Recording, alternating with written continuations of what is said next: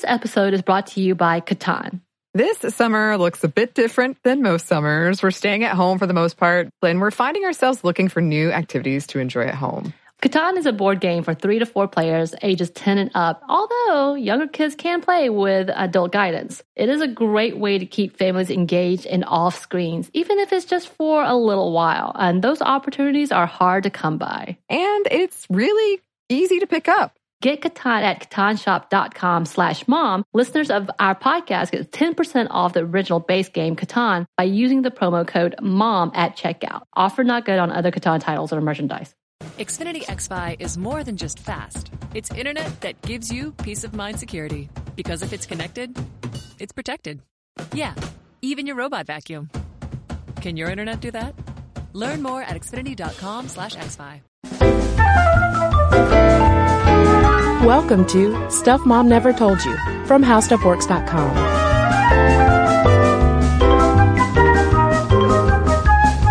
Hello and welcome to the podcast. I'm Kristen. And I'm Caroline. And the forecast for this episode calls for weather puns. Have we got news for you? You better listen. Anybody? You've heard It's Raining Men? It's the beginning of that song. And someone out there is laughing. I know it. And it's sung by the Weather Girls, right? Correct. But we're not talking about the Weather Girls, the singing group. We're talking about meteorologists who are sick of being called Weather Girls. We received this request on Facebook from listener Sarah, who asked if we could do an episode on women in meteorology. And I mean, with that alone, I was like, oh, of course, women in STEM. We love that. Totally. She said, specifically broadcast meteorologists. We're called weather girls all the time. This can be particularly frustrating and demeaning because the majority of us are hardcore scientists. Plus, we are subject to ridicule all the time for our makeup and outfit choices. Either we're not pretty enough or too slutty. You may remember a viral video of a meteorologist being handed a jacket by her co-anchor to, quote, cover up on live television. And yes, we will talk about that. If you're pregnant, just forget it. People hate to see a quote-unquote prego on air and will not hesitate to body shame us. What's great, though, is that we have an excellent community of female broadcast meteorologists who support each other. ABC News' chief meteorologist, Ginger Z, is a total science badass and refuses to be called a weather girl.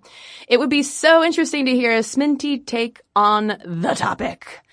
Well, how could we resist? I mean, because really, this topic has it all. We've got women scientists. We've got body shaming. We've got double standards. We've got people being weird about seeing pregnant women in public, which we've talked about on the podcast before. So, Sarah, this one goes to you and all the other weather broadcasters out there listening. And just a little note before we dive in. The lingo can be kind of confusing because meteorologists are scientists who may or may not also be weather people or weathermen. Weathercasters. Bill Weatherman. Yes. And Bill Weathermans are professional broadcasters, or we should say Al Rokers maybe, are professional broadcasters and communicators who may or may not be scientists. And for another wrinkle in this whole thing, there's no legal definition of a meteorologist, so the real deal weather scientists will be certified by the American Meteorological Society. So right out of the gate, we have this confusion, this blurring of the lines between science and the presentation of science by entertainers and for entertainment. Yeah, and let me tell you, dude, I took a weather and climate class in college taught by a rather unkind gentleman who looked like if Andy Warhol dressed like Carl Sagan. So he looked like Bill Weatherman? Bill Weatherman. And it was hard. I almost did not pass that class. When I was a kid, during homeschool, I got hardcore into weather and making like homemade barometers and stuff like that. I remember there was something with a mason jar and a balloon. And I was so excited to learn what the different types of clouds meant, all because of this book my mom got me about like Benjamin Franklin and how you can become a DIY meteorologist. Good for you, Nancy, getting you good books about weather. She was an excellent homeschooler. So this topic, even though I didn't pursue meteorology in a serious kind of way, never took a meteorology class in college, it's still a topic that is near and dear to my childhood heart. But to dive into this conversation, we're actually not going to start by talking about the weather, but rather what a $23 dress on Amazon taught us about weathercasting sexism. Twist! Yeah, so apparently there's this dress that exists. No, it does. It's not apparently. It really does. That a lot of weather forecasters on TV wear. And St. Louis meteorologist Bree Smith and Angela Huddy accidentally started this trend, or at least tipped off the internet to how challenging it can be to dress for predicting the weather, which all ties in to this one dress that apparently every forecaster has. Yeah, so it's still on Amazon, by the way. I looked at it. I considered buying one, because it is universally flattering. It's the Home Yee women's stretch tunic pencil sheath dress. So many words. Yes. And it comes in a rainbow of colors. And all of this is important. The whole sheath style, it has banding, like black silhouetting along the sides. That's very slimming. And it's only $23. So all of this is adding up to it being ideal, especially for a lot of broadcast meteorologists who don't receive a wardrobe budget. They have to dress themselves and sometimes like do their own makeup as well. And I was interested to go on Amazon and see whether there were weathercasters on there who had bought the dress commenting about it. And indeed, Caroline, there were. Yeah. So reviewer Amanda says that she works on TV and is always looking for a good quality dress at an affordable price. And she talks about how this dress in particular is a nice thickness for fall and winter, but could be worn in any season. And that she got it in 4 different colors. And I mean, these women who are reviewing the dress are talking about how flattering it is. Kimmy, says, we can't have busy prints at work. It's not too short. The 3/4 length is great. She says, many of my colleagues also love this dress. In fact, it's been coined the weather anchor dress since so many meteorologists have it. Smiley face emoticon. And when the news about this $23 dress went viral online, someone made a terrific collage of local weathercasters all wearing the dress, like different colors of the dress and all looking fabulous in it. But Kimmy's comment also points to this fine line that you have to work if you are a woman on screen, where it's not too short. So there's that line between being like, you can't be ugly, but you can't be slutty. It has sleeves because, good God, women's bare arms are just always targets of... People are terrified of arms. Of scrutiny, yes. And it doesn't show much cleavage, but it's still a very feminine looking dress. So little did I know how much gendered nonsense, how much baggage that you have to juggle when you are simply standing in front of a green screen trying to deliver the weather news. Well, I mean, this year in 2016, meteorologist Liberty Chan, out at KLTA, which serves the LA area, had to wear a cocktail dress in a pinch on screen, which I can't imagine cocktail dresses being that much different from like any other dress that is worn on camera. But the audience freaked out. They totally had a pearl clutching moment.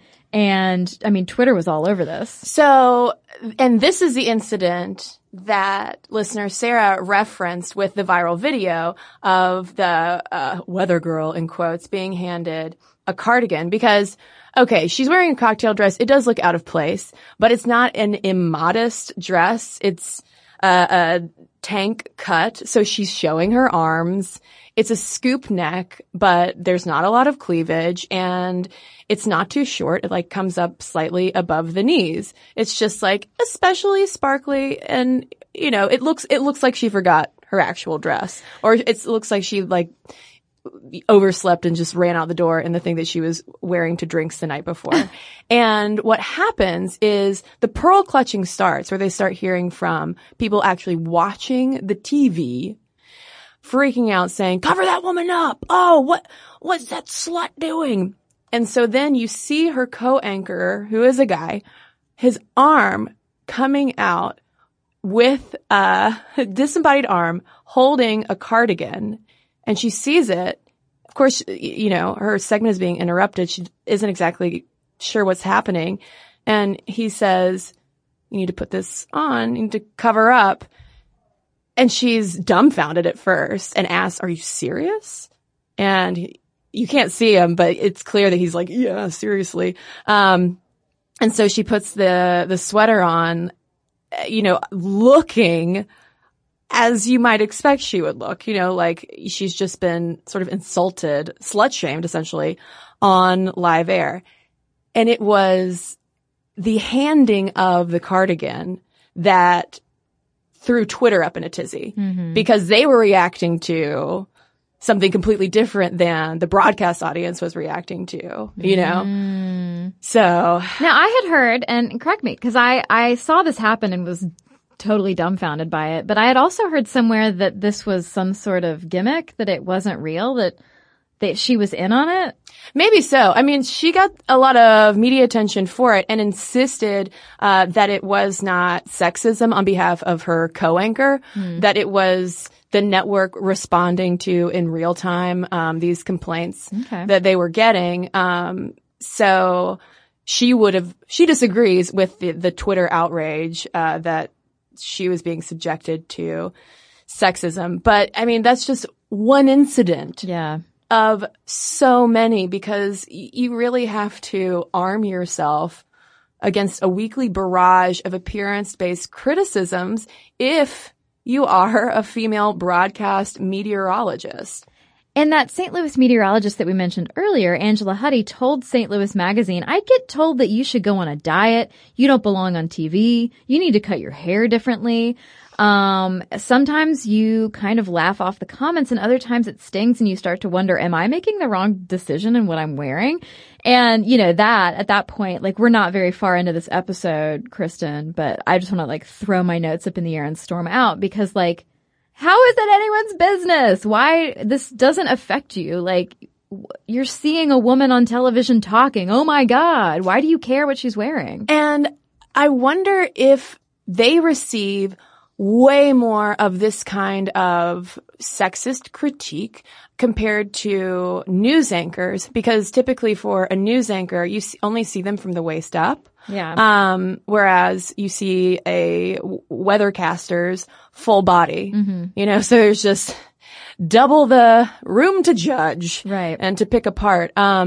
And another thing too that I'm realizing as I'm saying this is, Fox News has a very particular style of their anchors, like not even weather, but just like any woman on Fox News is usually showing some cleave, heavily made up, and that's okay.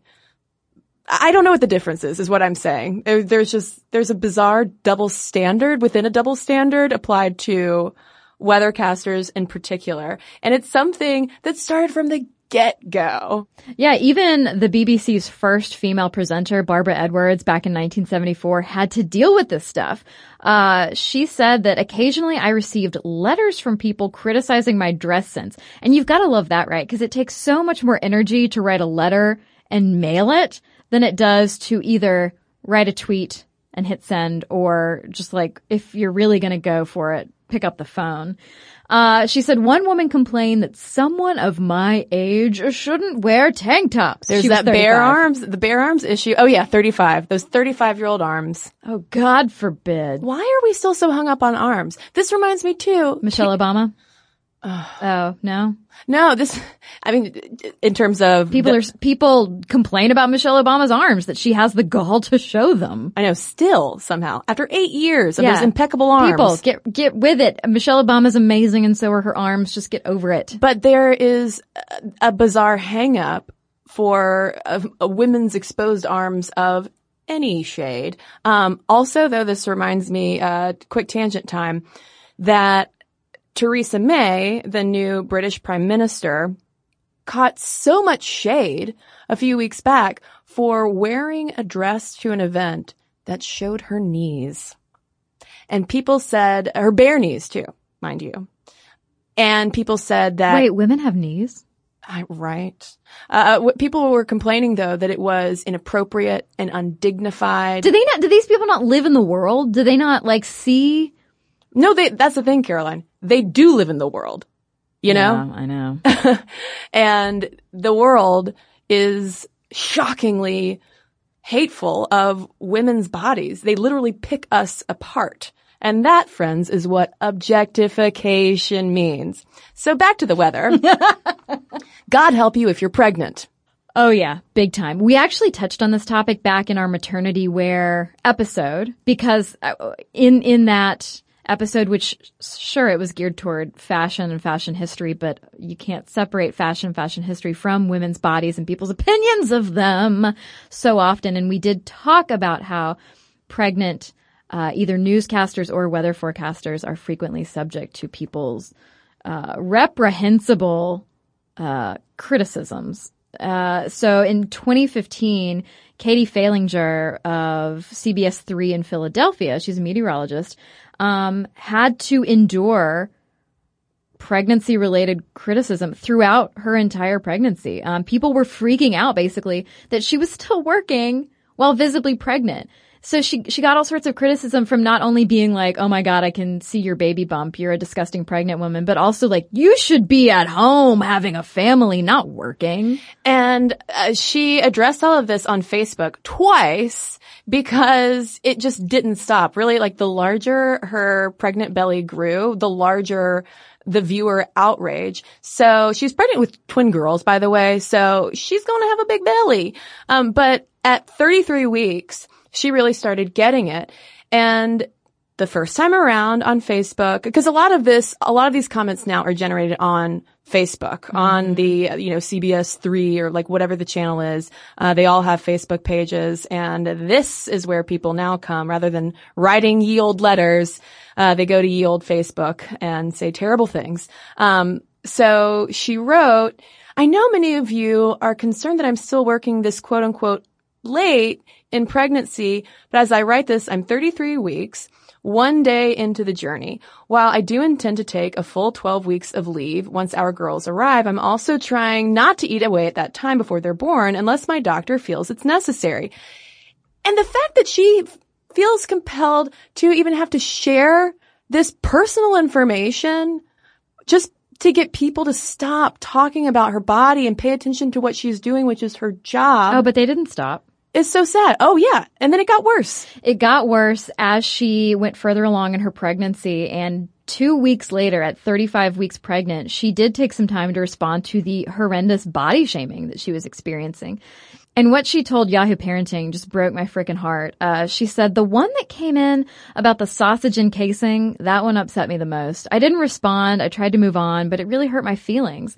Then I got another one this week about looking disgusting, and a switch flipped for me. I had a moment of clarity. I didn't get embarrassed or hurt. I got fed up. So, don't make the meteorologist angry, right? Like, stop with your useless body shaming, your useless criticism. Who do you think you are? Why do you get to be so entitled as to tell someone else what you think about their appearance when it has nothing to do with you? Because women are valued for their appearance, unfortunately, in a patriarchal society. Also, talked to Minnesota meteorologist Cindy Morgan about it. She experienced a similar thing when she was pregnant, especially with people complaining that her clothes were too tight. Yeah, and that definitely goes back to our maternity wear episode, because we talked a lot about how, in terms of fashion trends, pregnant women don't really want to go for the Princess Di voluminous dress look anymore. People want to still dress like themselves, whether they're pregnant or not. And that will involve wearing a dress, yes, that maybe it's stretchy and it stretches over your belly. And for some reason that sends people into an outrage. Yeah, some people react as if it's vulgar. Meteorologist Christy Gordon of British Columbia's Global News Network also addressed her pregnancy haters on air, which is a total badass move, because she was dealing with people saying things like, buy some decent clothes and have more respect for your unborn child. You're not the first pregnant woman. Looser tops would look much more professional. And seriously, we could just spend the next 2 hours plus reading terrible things that people have said about women, especially pregnant women, meteorologists. Like, you know, that whole people read mean tweets gimmick. I mean, you could make a whole other show about, you know, meteorologists read awful things people about say. Them. Yes. Yeah, but I mean, it's nothing new, and that should surprise exactly no one who listens to this podcast. There has always been disproportionate attention paid to female weathercasters' appearances. And we're going to get into that when we come right back from a quick break.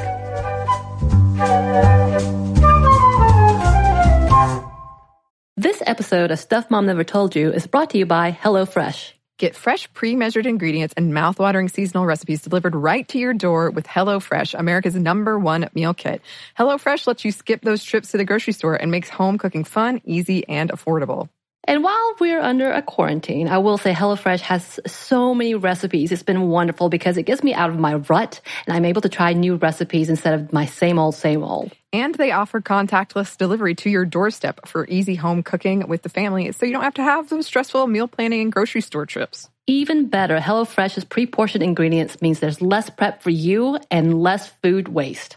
So if you're ready to try some of the delicious food from HelloFresh, go to HelloFresh.com/MomStuff80 and use code MomStuff80 to get a total of $80 off, including free shipping on your first box. That's HelloFresh.com/MomStuff80 and use code MomStuff80 to get a total of $80 off and free shipping on your first box. Additional restrictions apply. Please visit HelloFresh.com for more details.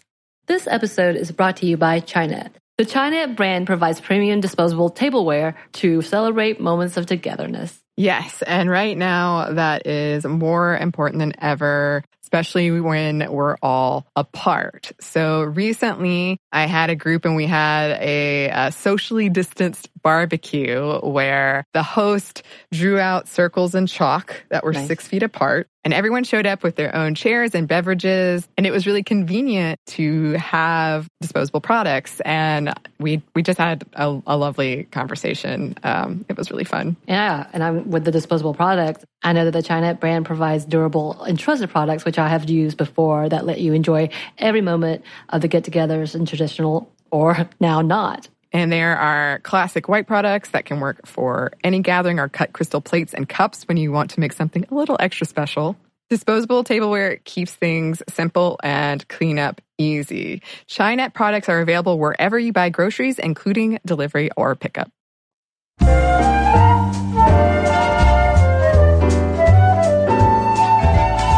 So the history of broadcast meteorology is a whimsical one. Because before we became obsessed with women weathercasters' beauty and fashion and physique, we just wanted to have a good time. We've always apparently wanted something really cute to look at to tell us whether it's going to rain that day. And there was sort of a mini history about this over at the New York Times, which reported that on October 14th, 1941, WNBT, which is the forerunner to NBC, broadcast the first televised weather report starring an animated cartoon character named Woolly Lamb. Well, first of all, like, the creativity in that name is sorely lacking.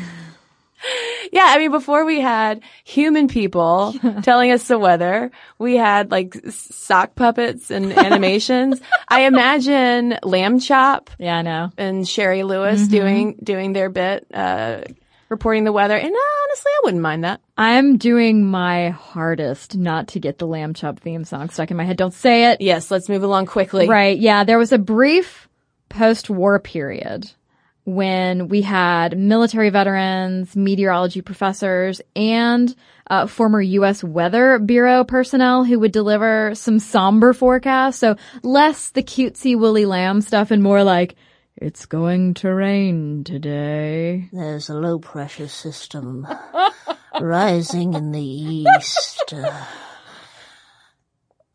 Back to you, Jeffrey. Well, so by the time we hit the 50s, people were like, this like could be better. Bill Weatherman is really creeping me out. Why is he breathing like that? And also a sign of the times too. You know, the 1950s loved some lady eye candy. Come on, the boys are back home. Yeah, there was this paper we were reading. It's fascinating, called Weather Girls on the Big Screen, Stereotypes, Sex Appeal, and Science. It was published in 2013 by the American Meteorological Society. What? So many syllables. But yeah, in the 50s, we start getting Weather Girls, which was just a ratings gimmick. They wanted to boost ratings by hiring female eye candy to report the weather. They weren't meteorologists. They were pretty. They were pretty. And you know what this sounds exactly like that was happening around the exact same time? Our flight attendant episode. Yes. Using pretty women to get people on planes. Yeah. And one person who was a walking gimmick was Raquel Tejada, who you might know as Raquel Welch. She got her start as the sun-up weather girl. Yeah, weather girl. Who doesn't love to be called a weather girl, right? There's nothing wrong with that. It's not like it objectifies anyone or highlights a presumed lack of knowledge and experience or anything or whatever, you know? Oh yeah, not at all. No. Not at all. So that paper that Caroline just cited describes how weather girl, that term that Sarah, our listener, also, hates so much. And, clearly it's still a thing. Weather girl epitomized their objectification and presumed lack of scientific training. Quote, the clear emphasis on looks and style among many weather girls coincided with public skepticism of women's scientific skills with programmers' eagerness to trivialize the weathercast. So meteorologists are just getting thrown under the bus along with female intellect. Right. And you put all that together and you get weather girls. Yeah. And that's still, we are still seeing the ripple effects of that today. I mean, the same time that we get female weathercasters, I almost said we-male feathercasters, that's from the beginning. The poo-pooing of women's intelligence and the assumption that they are just there to be eye candy and titillation for a bored audience is coinciding with the dawn of that as even a career. Yeah, it's still, as you could tell from Sarah's episode request, it still negatively affects the credibility of female meteorologists, broadcast meteorologists, I should say. And this is a problem for us watching, especially in events of dangerous weather. Yeah. Because if just like a weather girl is telling you a tornado's coming, like, are you likelier to take action? Or if Bill Weatherman comes on with his turtleneck, with his turtleneck pulled up all the way to his eyes, then, Bill Weatherman tells you a tornado's coming, then you're like, well, we'd better, pack up and drive somewhere. Actually, I don't know what you're supposed to do in a tornado. I just realized. Seek shelter. Okay, cool. Don't drive. Yeah. Do not drive. You don't know we've all seen the movie Twister. You don't know when a cow is going to get lodged in your windshield. And quick side note, I was hoping that Twister would come up in this, You're but welcome. Helen Hunt was not a weather girl because she was a producer, right? She was behind the scenes, chasing the storms. She was a storm chaser, meteorologist, scientist person. Yeah, which is a whole other topic. Yeah. But in the history of broadcast meteorology, there is sort of an original weather girl. Yeah, in 1952, we get Carol Reed. Yay! She's the first female weathercaster hired in a major market. Oh, wait. She is described as having no qualifications aside from a cheerful manner and a knack for communication. So she debuted in 1952 at just 26 years old. And while she had no weather predicting or meteorological qualifications, for 12 years, she was on air at WCBS in New York, smiling brightly. And she had a tagline or something? She had a signature sign off. Have a happy. And you're like, have a happy what? Carol? And it's already cut back to the anchor desk. Mm-hmm. So maybe because listeners became so confused, she finally got the axe. In actuality, though, she was swiftly fired around the time when broadcast started taking meteorology more seriously. I've never heard that pattern of events before. Yeah. So they were like, oh, Carol, you have a happy too. And by happy, I mean life. Yeah, and there was this 1955 Life magazine spread called Weather Work for Women, which basically just highlighted the frivolity of this weather girl character. Oh, yeah. I mean, it's delightful to see because these weather girls are having so much fun. But all it is are just attractive white young women, very slim, very conventionally pretty, smiling. And one of the sort of mini stories within that photo essay was of an audition for a weather reporting job because they needed no scientific training at all. They just needed to be the most charming. So you had, I think it was 3 girls who were competing for this weather reporting job by putting on their best smiles. But it also noted too how the tide had turned against weather men. And the guys were also using gimmicks. There was a dude, I think, who had a ventriloquist dummy or something. Get out of here. Yeah. Oh no, I won't. I have to stay here. It's my job. But they were saying that weather men were much less popular now than these chipper, attractive weather girls. And I have to read a couple of the captions just because they're too good not to quote. The first one, Tippy String, which best name of the podcast so far.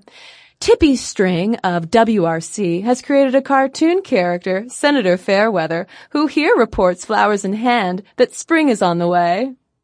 Senator Fairweather. But the worst caption, really summing up the weather girl stereotype at the time, which is in reference to the girls auditioning for that one reporting job, is, quote, since the girls didn't know an isobar from a low pressure area, the station hired a meteorologist to tell them what they were talking about. Kristen's face. It's hilariously depressing, you know.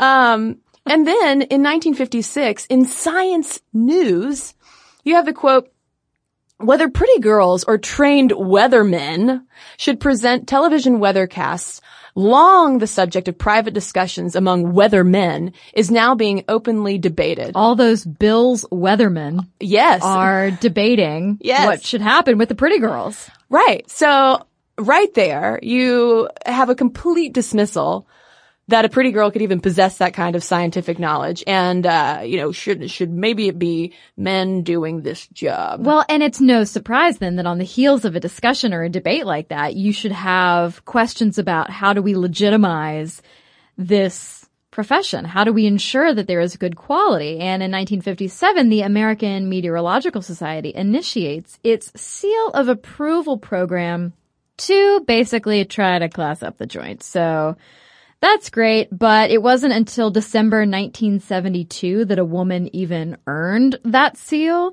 and 197 out of the first 200 seals went to men. And part of that is probably due to, the numbers of men who were going to college and studying meteorology. The seal of approval, wasn't developed to exclude women. No, but it went to people who had the right credentials. You Exactly. had to be a trained meteorologist. Exactly. And even today, we see a gender gap with women weathercasters holding just 14% of the AMS certified broadcast meteorologist credentials. And part of that too is that the AMS is not messing around. It's tough to get certified as it should be. Yeah. So by 1961 though, an estimated 75% of TV stations across the U.S. employed a weather girl. It's raining weather girls in the 60s. And in 1960, Diane White Clado in St. Louis transitions from radio and live entertainment to become America's first black weather girl. And Clado did face, as you might expect, racist harassment from viewers, but she ended up reporting the weather for 12 years for them before transitioning to hard news. And even today, black female weathercasters are relatively rare to see, and we're going to talk a little bit about that later in the show. But I specifically wanted to seek out with this whole weather girl conversation, weather. Oh gosh. I know, it's hard. There were black women who were also delivering the weather at this time, and we did find Diane White Clado. But then once we get into the 1970s, things get more serious. And we're going to talk about what that means when we come right back from a quick break. This episode of Stuff Mom Never Told You is brought to you by Catan. This summer looks a lot different than most. We're staying at home for the most part, and many events we usually look forward to are canceled. We find ourselves looking for new activities to enjoy at home. Catan is a board game for 3 to 4 players, ages 10 and up. Although many younger kids can play with initial adult guidance, it's a great way to keep families engaged and off screens, even if it is just for a little while. And those opportunities are hard to come by. Unlike the roll your dice, move your mice games, this is a little different. What are your experiences? The first time I played Catan was at our office game night, and it was so fun. It was quick to pick up. It was easy. It was social. We made it really competitive because we're a competitive group, but you don't have to. And what I thought was just going to be a short game among friends turned into an epic game night that we shall remember forever. Hours we played, hours. And yes, I lost, but I had fun. You had fun. Well, obviously it keeps you really social. And like you said, it is really easy to pick up, which is really nice right now. This year is the 25th anniversary of Catan. Get Catan at catanshop.com/mom. Listeners of the podcast get 10% off the original base game Catan by using the promo code MOM at checkout. Offer not good on other Catan titles or merchandise. Got to tell you about Best Fiends. It's the game pretty much everybody's talking about. Morgan number 2 plays it sometimes before we start the show. You know, it really challenges your brain with the fun puzzles, but it's also a very casual game, so it won't stress you out, which is perfect these days, right? What's great is you can use the game as a way to connect with your friends and your family, all while social distancing. The game is so much more than your average mobile puzzle game. It's 5-star rated with over 100 million downloads, thousands of fun levels, and tons of characters to collect. You know, there are new in-game challenges and events every month, so the game's always fresh. You'll never be bored with it. You can even play the game without using Wi-Fi. So, here we go. You don't want to miss out on the game. Join millions of Americans and a lot of us here on the show who are already playing this fun puzzle game. Download Best Fiends for free on the Apple App Store or Google Play today. Just go over there, hit download Best Fiends for free, Apple App Store or Google Play. That's Friends without the R, Best Fiends. Check it out. I do think you'll like it. Friends without the R, Best Fiends.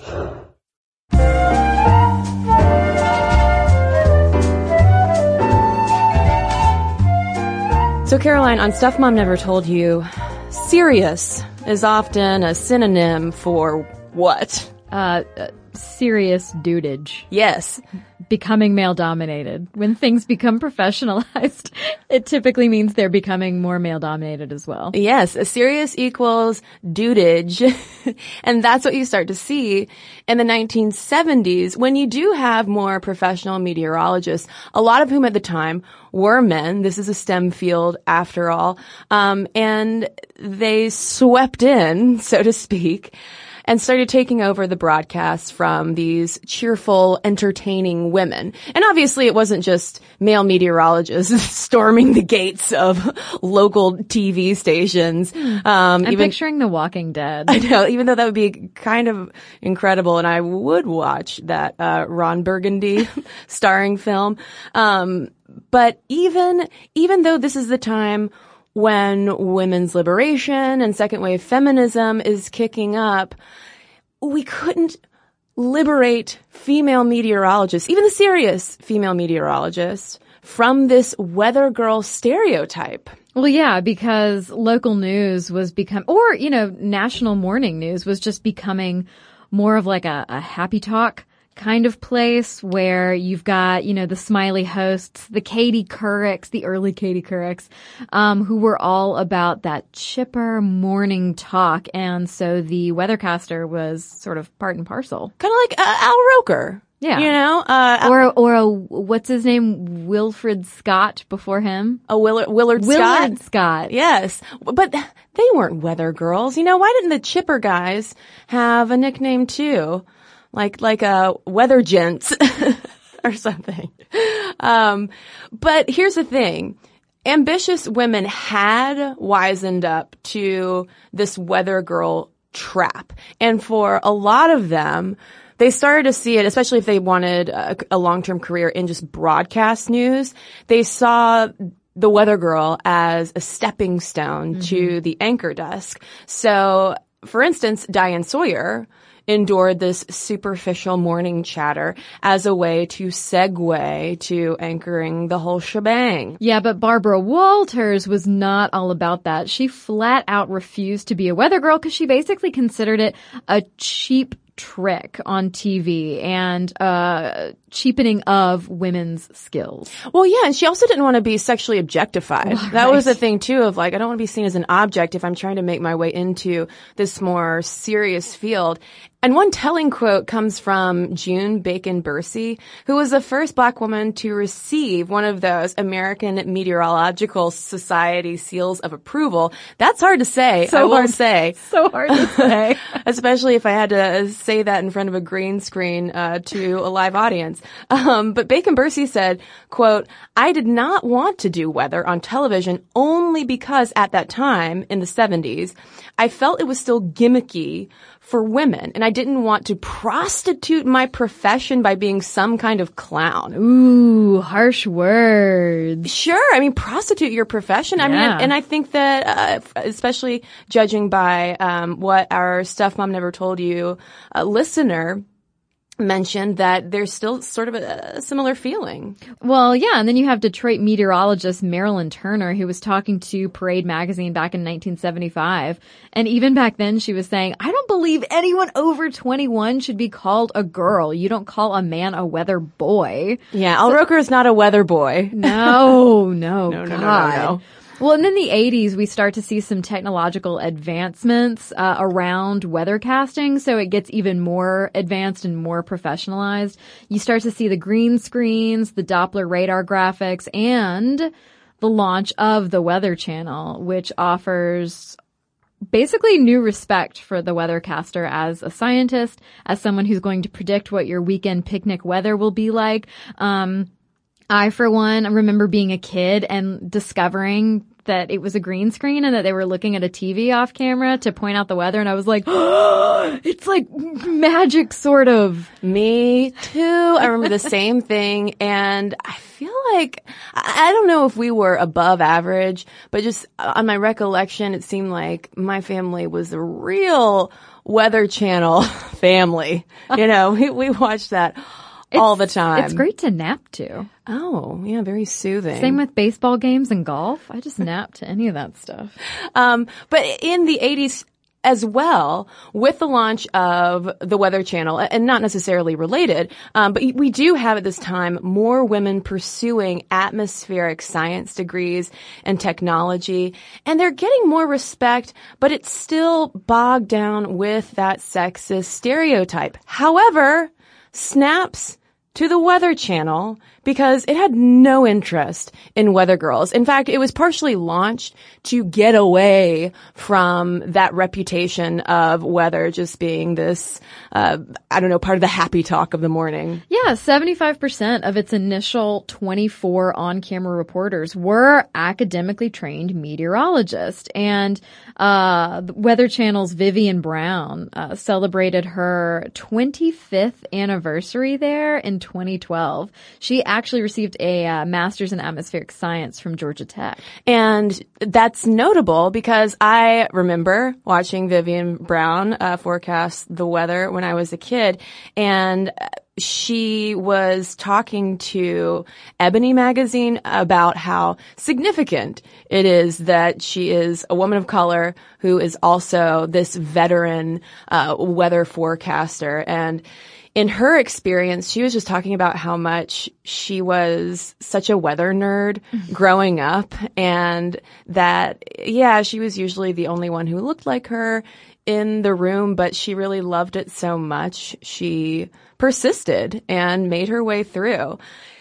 But if we fast forward today, still, the stigma remains. Yeah, Kendra Kent, who's the rare female chief meteorologist at a TV station, echoes what our listener wrote in. Kent says, "You're constantly fighting the weather girl stigma. Whoever came up with that term really jinxed us these last few decades." And she also earned her master's degree in broadcast meteorology from Mississippi State. She also has official seals of approval from the American Meteorological Society and the National Weather Association. So she's a big hitter, and she's tired of these weather girl stereotypes. Yeah, you would imagine that someone with all of that knowledge would have none of this stigma. Speaking, though, of Mississippi State, I did not know until researching for this episode, because why else really would I know this, that it and Penn State are the top two schools for broadcast meteorology. Yeah. Huh, Mississippi State. Who knew? Answer, not me. But there's this double bind at this point. And this is something that was talked about in a really in-depth analysis from a couple of years ago from Frank N. Madrid Associates. And essentially, it's the whole thing that if you happen to be a woman and a weathercaster and you forecast the weather correctly, then the perception is that it must just be easy work. You're probably just getting on your weather app on your phone, right? And then just repeating what's there. But then if you miss the mark, if you say it's not going to rain and then, of course, torrential downpour, then they assume it's because you're just a weather bunny, as some of them are called. You're just a bimbo, really. Yeah, and this whole thing is unfortunate because weather is typically the number one reason that people tune into local news, especially in areas that are prone to really bad, severe weather. And in fact, in those local TV stations, those local news stations, meteorologists are among the highest paid, even more so sometimes than the news anchor, because everybody's tuning in for the weather, including my family, apparently, although we were really more the Weather Channel types, more than the local news weather, but that was just us. And even today, research from the Radio Television Digital News Association and Hofstra University finds that there is still a broadcast weather gender gap. Yeah, so Kristen mentioned that Mississippi State and Penn State are the top two schools for broadcast meteorology. Mississippi State has about 40% of its majors being women, and Penn State has about 35%, which is an uptick from a decade ago, so that's positive. But there is clearly then a drop-off between the classroom and the newsroom that leaves just 2 out of every 10 broadcast meteorologists as women. So, I mean, what's going on? Well, I would imagine that if you are wise to the criticism from the viewers that you might be subject to, maybe that would deter you. But I'm not entirely sure that was something that this analysis didn't get deeply into. So meteorologists listening who have some insight on that pipeline leakage, let us know what's up with that. Because women make up 40% of the total TV station workforce in the U.S., compared to around 20% of the local TV weather crew. And in fact, we are making faster headway, we as in women, are making faster headway in sports reporting than we are in weather. Yeah, that actually stopped me in my tracks too, because that's how you know something's bad.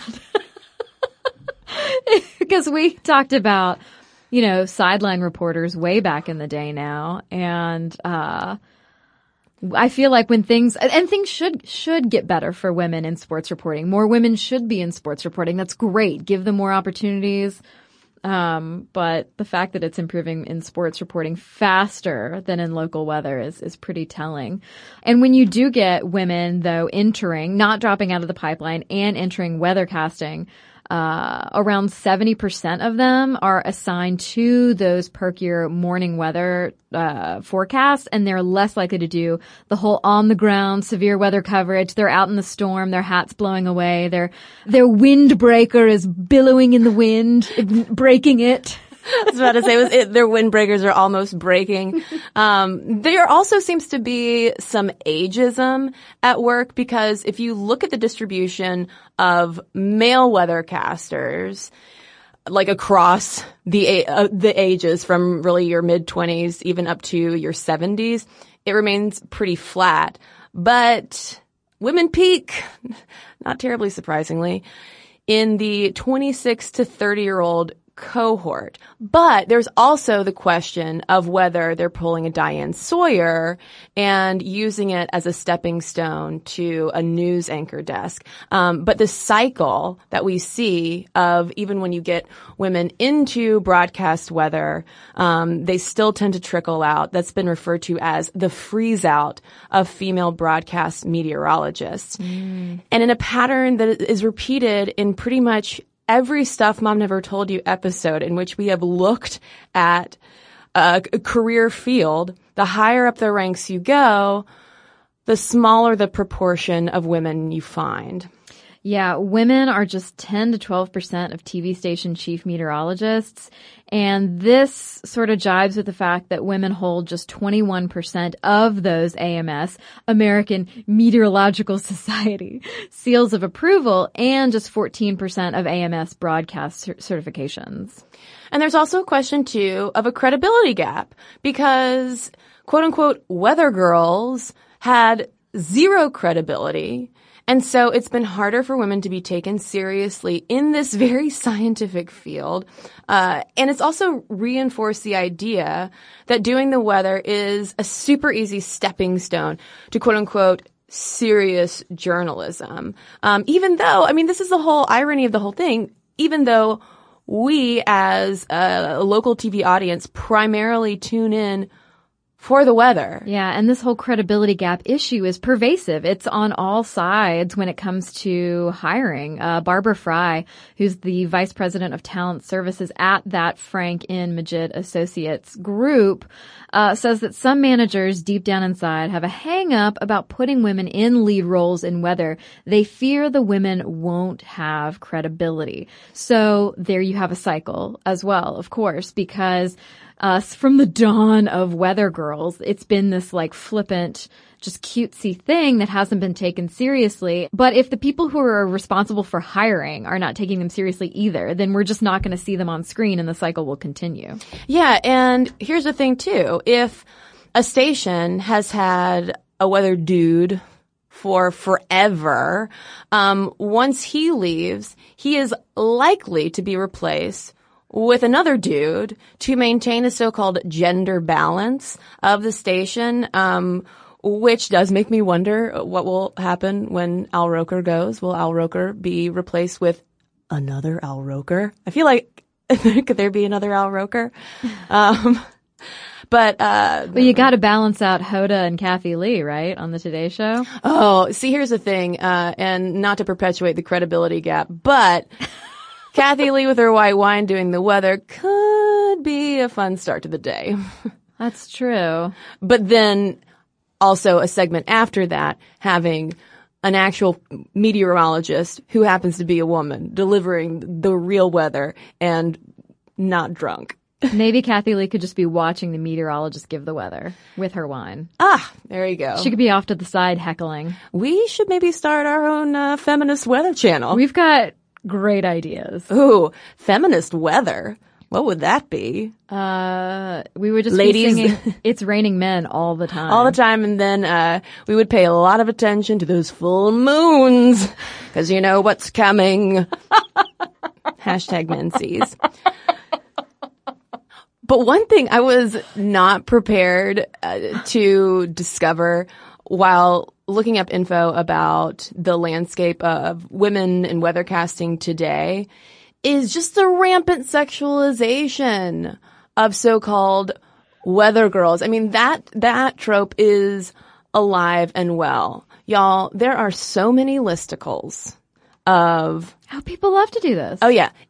Hottest weather girls. Yeah, I mean, whether you're a weather girl or a sideline reporter or whatever, if you're a woman in the media and in the public eye of any kind, I mean, there's going to be a listicle that is doing nothing but objectifying these women who are doing their hardest to be taken seriously. Well, now we have a spectrum, it seems like, because in certain markets, you do still have the more looks-based weather presenter. But even still, if you have a serious meteorologist who is weathercasting, it's not like she is immune from being sexually objectified. So you have this gross ogling of them. And regardless of whether you are a weather presenter or actually a weathercaster, it doesn't mean that like it's cool to objectify the presenter. But you have all of that going on, just drooling over them. And then on the other hand, you have all of that body shaming criticism that's usually directed more at the women who might have those AMS seals of approval, who did get their atmospheric science degree, who are really science nerds about the whole thing. I mean, so it's like, can women in weather win? Maybe if they put on that $23 magical Amazon dress. Well, and we can't leave out the whole issue of rampant racism either. One example of this is Maria Julio Coutinho. She's Brazil's first black weather forecaster on prime time. Great. Wonderful. However, she received so many racist, vitriolic Facebook comments that she ended up doing something positive. And she started the Criolla Group, which is a nonprofit advocating on behalf of black Brazilian women. She just faced so much abuse herself that she felt compelled that, you know, I have to do something to counter this. And I was surprised to not find more research or coverage of race and weathercasting, especially as it applies to women, because just anecdotally, there do seem to be far more white female faces in the United States than otherwise. And I'm not entirely sure why that is, whether that has to do with going back to the pipeline issue and gaps in STEM education, or also, though, racist hiring practices and preferences.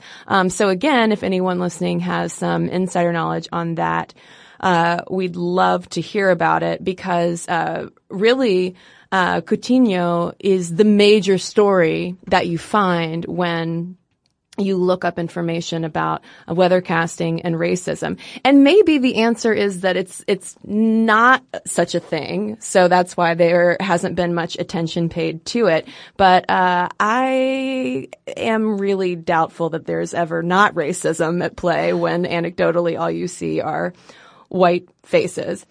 And that's where we're going to leave this episode, because we are curious to hear from people in the field, whether you are in broadcast meteorology or in meteorology off screen.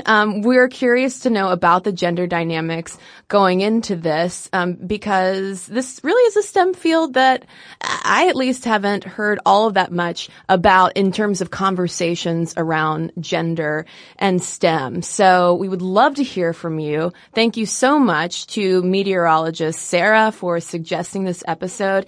And, she mentioned that ABC's chief meteorologist Ginger Zee is one of her heroes. And I'm wondering if anyone listening has a favorite weather forecaster, someone who perhaps inspired them or someone who they just really admire. Let us know. Let us know all of your weather thoughts. momstuff@howstuffworks.com is our email address. You can also tweet us at momstuffpodcast or message us on Facebook.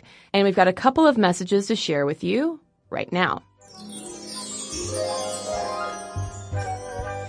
Okay, well, I have a letter here from Leela. She says, I've been following your podcast for forever, and I just listened to your episode after Trump's election. I am so sorry. I'm Asian Canadian, and like many Canadians, I've been closely following American politics, and you guys have our support. I thought Hillary would win as well. I have an undergraduate and master's degree in history. During my undergrad, I specialized in Canadian-American relations, and then at the end of my master's, critical race theory. Evidently, one of my main concerns over Trump's victory was on the issue of race and how the lives of non-whites will be impacted. I completely agree with you that this election was a decision made by a significant chunk of Americans voting to keep white supremacy alive. It is a sad moment. Canada, too, had to endure 8 years of conservative rule under Stephen Harper. He's comparable to Trump, especially in regards to xenophobic tendencies and support of large corporations. Under him, Canada traveled backward in time. We now have Trudeau, who is trying to undo many of the changes made by Harper. You never realize what a majority government entails until you get it. We are used to a political stalemate, but now that the Republicans have a majority in the House, Senate, and the Supreme Court, I do think that America will also travel back in time. It's going to be a painful 4 years, and people will pay with their lives and savings. But you know what? I think this can be good for us. Now that the idea of a post-racial America has been dismantled, we can now have more conversations about how race works instead of arguing whether racism still exists or not. I think people who care about marginalized people's rights will put this to good use. It will get us thinking and only make us care more about the issues we already care about.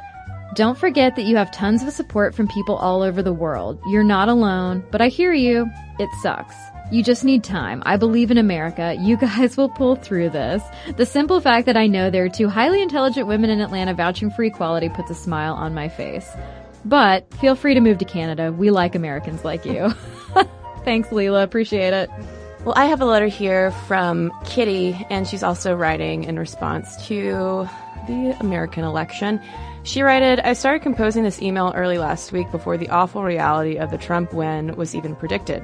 I really feel for you all in the U.S., and we are all very much reeling from the shock on the other side of the world, too. Now that the dust has begun to settle and I've had my cry, I'm trying to view this as an opportunity to be stronger and fight harder for what I believe in and to start conversations and to make a difference. I live in Canberra, the home of Australia's federal parliament, and I've been listening to your podcast religiously for the past 10 months, evangelizing about this minty message to any friends who will listen to me. Oh, thanks so much, Kitty. Driving home from work on Tuesday, I was listening to your podcast on female heads of government and heads of state. Wow. As a young woman who works in a role that observes a lot of the political machine, this was such a powerful reminder of how far we've come and how far we still have to go. On your comments on former Prime Minister Julia Gillard and Australian politics, I have a correction and then a couple of facts that will probably interest you and the Sminty audience. Tony Abbott famously made himself the Minister for Women when he became Prime Minister after the 2013 federal election and only elected one woman to his cabinet of 19 members. It was controversial for a number of reasons, and he relinquished the role to a female colleague around a year later and added an extra woman to a cabinet. Oh, how generous, Tony. There's so much more to that story, but I give you just one anecdote to set the tone. When asked what his greatest achievement as Minister for Women was, Abbott commented that it was repealing the carbon tax because the women of Australia were worried mostly about the household budget. Women around the country were incensed, especially as topics such as paid parental leave and intimate partner violence were and still are much bigger issues for many of us, and public perception was that he had done nothing at all. Although Abbott is no longer prime minister after being ousted from leadership by current prime minister Malcolm Turnbull, things haven't really improved for women in his party, although there are now 6 in the 23-member cabinet. At the election this year, the conservative Liberal National Coalition dipped to its lowest female representation in 2 decades, with only 13 women to 63 men in the House of Representatives and 6 women to 24 in the Senate. Things are a bit better in some of the other parties, but not by much. But it's not all bad news, and I'd like to give you a couple feel-good stories. Last week, the Australian Senate voted to change the standing orders, the rules of the Senate, to allow senators to briefly care for an infant in the chamber, meaning that senators will be able to care for their child and not miss a critical vote or discussion.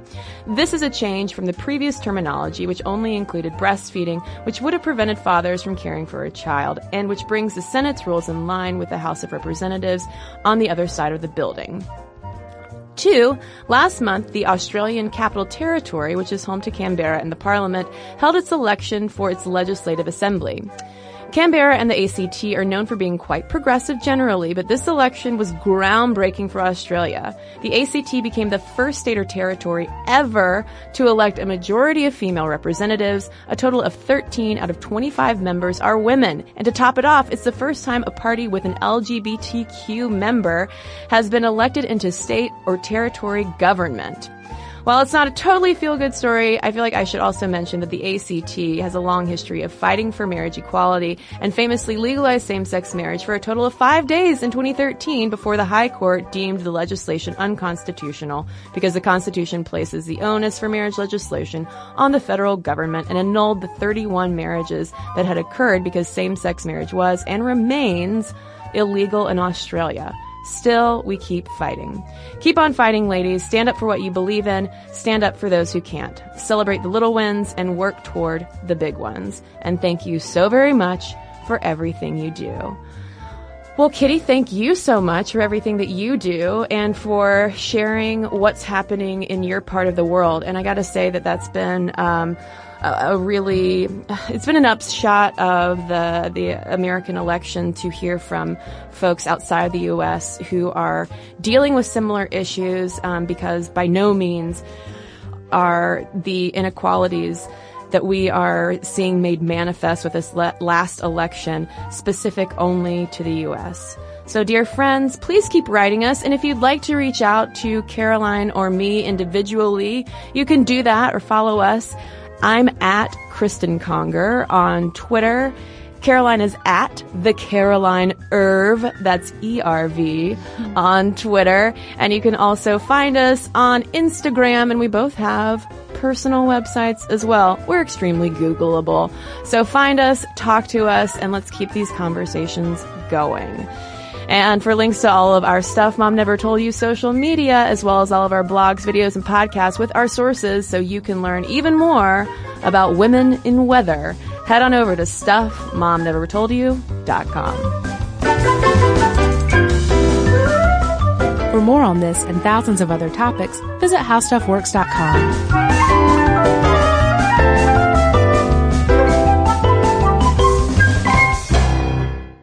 In this time of pandemic and revolution, do you find yourself frustrated at high levels of corruption and inequality, at our inability to get basic things done, at the persistence of systemic racism?